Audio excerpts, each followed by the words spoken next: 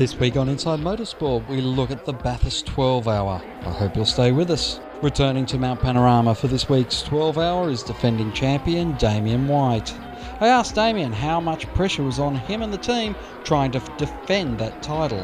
The Alan Heafy's team for the last 2 years has indeed secured first and second, and obviously it's our hope and intention to go there next week and achieve the same thing. As far as the pressure that comes with that, well, I guess driving anything at any time at Bathurst has with it some pressure, but the event is structured that yes, we all take it seriously. Yes, when the helmet's on, we all want to win, but ultimately it's not a high pressure environment. It's an enjoyable experience off the track. So, look, pressure on ourselves. Yes, this is competitive people that we want to win, but we're looking for a good time. The 12 Hour features production cars from all manufacturers, and this produces a challenge for all the drivers in the different closing speeds between them and the slower vehicles ahead of them. I mean, of course it makes it harder, but of course that's part of the appeal, isn't it, both for the spectators and the drivers, is that, on lap 3 last year, I caught someone and lapped them. I think it was a Subaru Impreza. Obviously not a WRX, but 3 or 4 laps into the race and we caught them. Don't know if they had a problem or not, but when you catch a car that slow over Skyline and you're heading down towards the dipper, it presents some challenges, but again, that's part of the appeal. Comparing it, for example, to a V8 supercar, they're two completely different animals. V8 supercar is a purpose-built race car, whereas there's some pretty strict guidelines with the 12 Hour and the Production Car Championship, whereby yes, you can modify. A lot of the modifications are for safety, but there are some performance gains. I guess when you drive a production-based car, you're always considering the gearbox and the wear and tear on the drivetrain, because standard components, and you're thrashing a car around Bathurst for 12 Hour, they're not purpose-built race components. But for the last 2 years, Mitsubishi have proven that they do build a reliable car. Alan Heafy's team does, transform it into a reliable production race car. So far we haven't had any problems in that regard.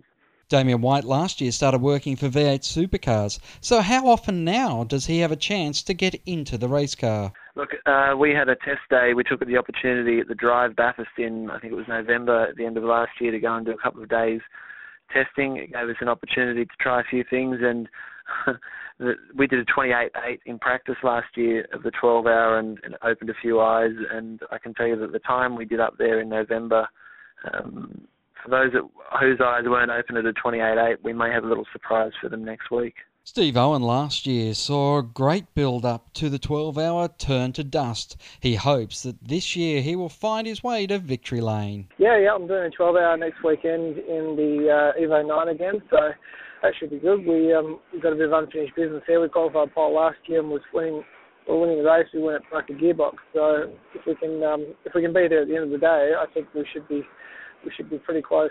Owen last week was announced as an endurance driver for Team Vodafone, where he'll be lining up with current V8 supercar champion Jamie Whincup. Roland just asked both drivers, to give him a bit of a short list on which driver would like to have a co-driver in the car.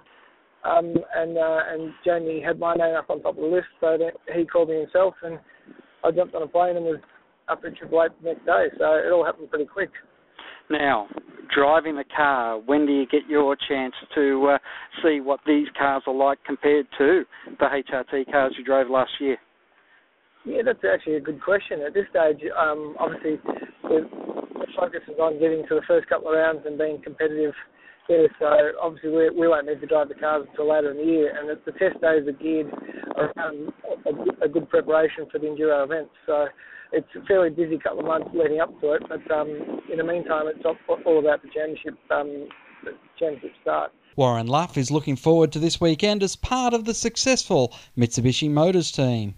Yeah, absolutely. I'm really looking forward to it. Obviously, the team had a great run there last year with cars finishing first and second on the podium, and hopefully this year we can go back and have another very strong result. Luff liked the way the 12 Hour harks back to the early days of Bathurst with such a variety of cars. Yeah, it does. I suppose it really takes the race back to its grassroots, where it was all sort of originally production car based, and these days now with the 12 Hour and the rules and regs that they sort of run to, it's a real good chance to sort of test the cars out as you'd buy them from the showroom floor. So is the 12 Hour with the difference between the cars more dangerous than, say, the V8 supercars, where they're all basically the same?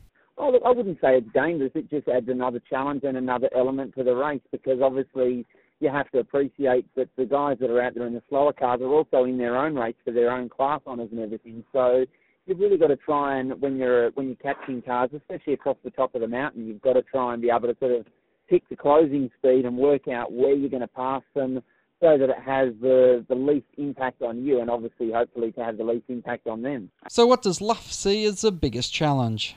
Look, I think really in a race like the 12-hour, it's just going to be a combination of all those elements of, obviously you've got the weather, you've got pit stops, you've got other cars. There's so many things to take into consideration, and there's any number of things that can potentially try and spoil your day. So it's really going to come down to the team that does the best job facing all the adversity that there is in a race like that. For Warren Luff, he's driving in the Enduros with Jim Beam Racing. But how does he keep his eye in when he's not on the track? Well, as of right this very second, I'm actually sitting in a Porsche Cayman down at Wakefield Park, about to do some track testing as part of my role for Motor Magazine. Plus, also I do a lot of driver training, other sort of performance days, and other bits and pieces to sort of keep me sort of race sharp throughout the year. Plus, also back home on the Gold Coast, I drive in the stunt show there at Movie World, actually driving Evo 10 Mitsubishi. So in terms of getting miles in an Evo 10 in the lead up to the 12-hour, I certainly don't have any shortage of that. And does he know how much testing he will get to do in season 2010? Yeah, look, I'm not sure what the schedule's going to end up for this year, because last year there was 4 rounds where there was the dedicated Friday session for either zero drivers or for rookie drivers. But with the way that the schedule has worked out this year, obviously they've got Abu Dhabi and Bahrain with the first 2 rounds, the double-header overseas, then they come back and they go straight into Clipsal. At this stage, there's only 2 scheduled rounds prior to Phillip Island where there'll be that sort of designated half hour on the Friday for rookie or enduro drivers. So there's not as many rounds, but you've still got the regular test days with the team throughout the year, plus any number of sponsor drive days and all that. So you don't probably get the same amount of drive time that we did last year, but certainly the guys are very good on test days and give me plenty of miles in the car. The Queensland Government and V8 Supercars announced this week that the Indy race on the Gold Coast will have some major changes in its 20th year. Now called the Super Carnival, it is going to be an international and Australian V8 supercar race with international drivers and V8 Supercars regular drivers teaming up for a 600-kilometre extravaganza run on a shortened version of the well-known IndyCar street circuit.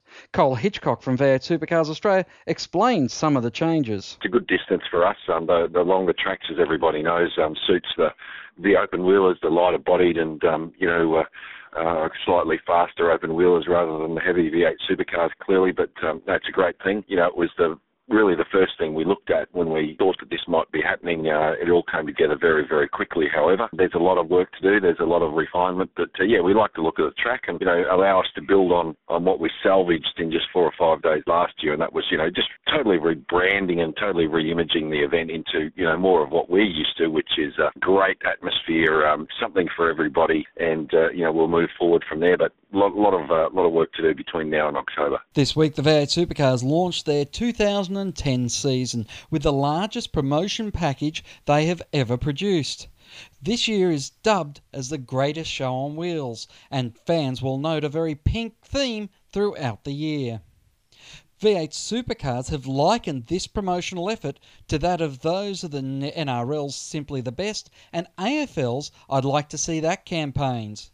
They are pushing now harder than ever to try and get new people into V8 Supercar racing and, in turn, Australian motorsport. We'll be watching with interest to see how successful it is. That's all we have time for this week on Inside Motorsport. Until next time round, keep smiling and bye for now.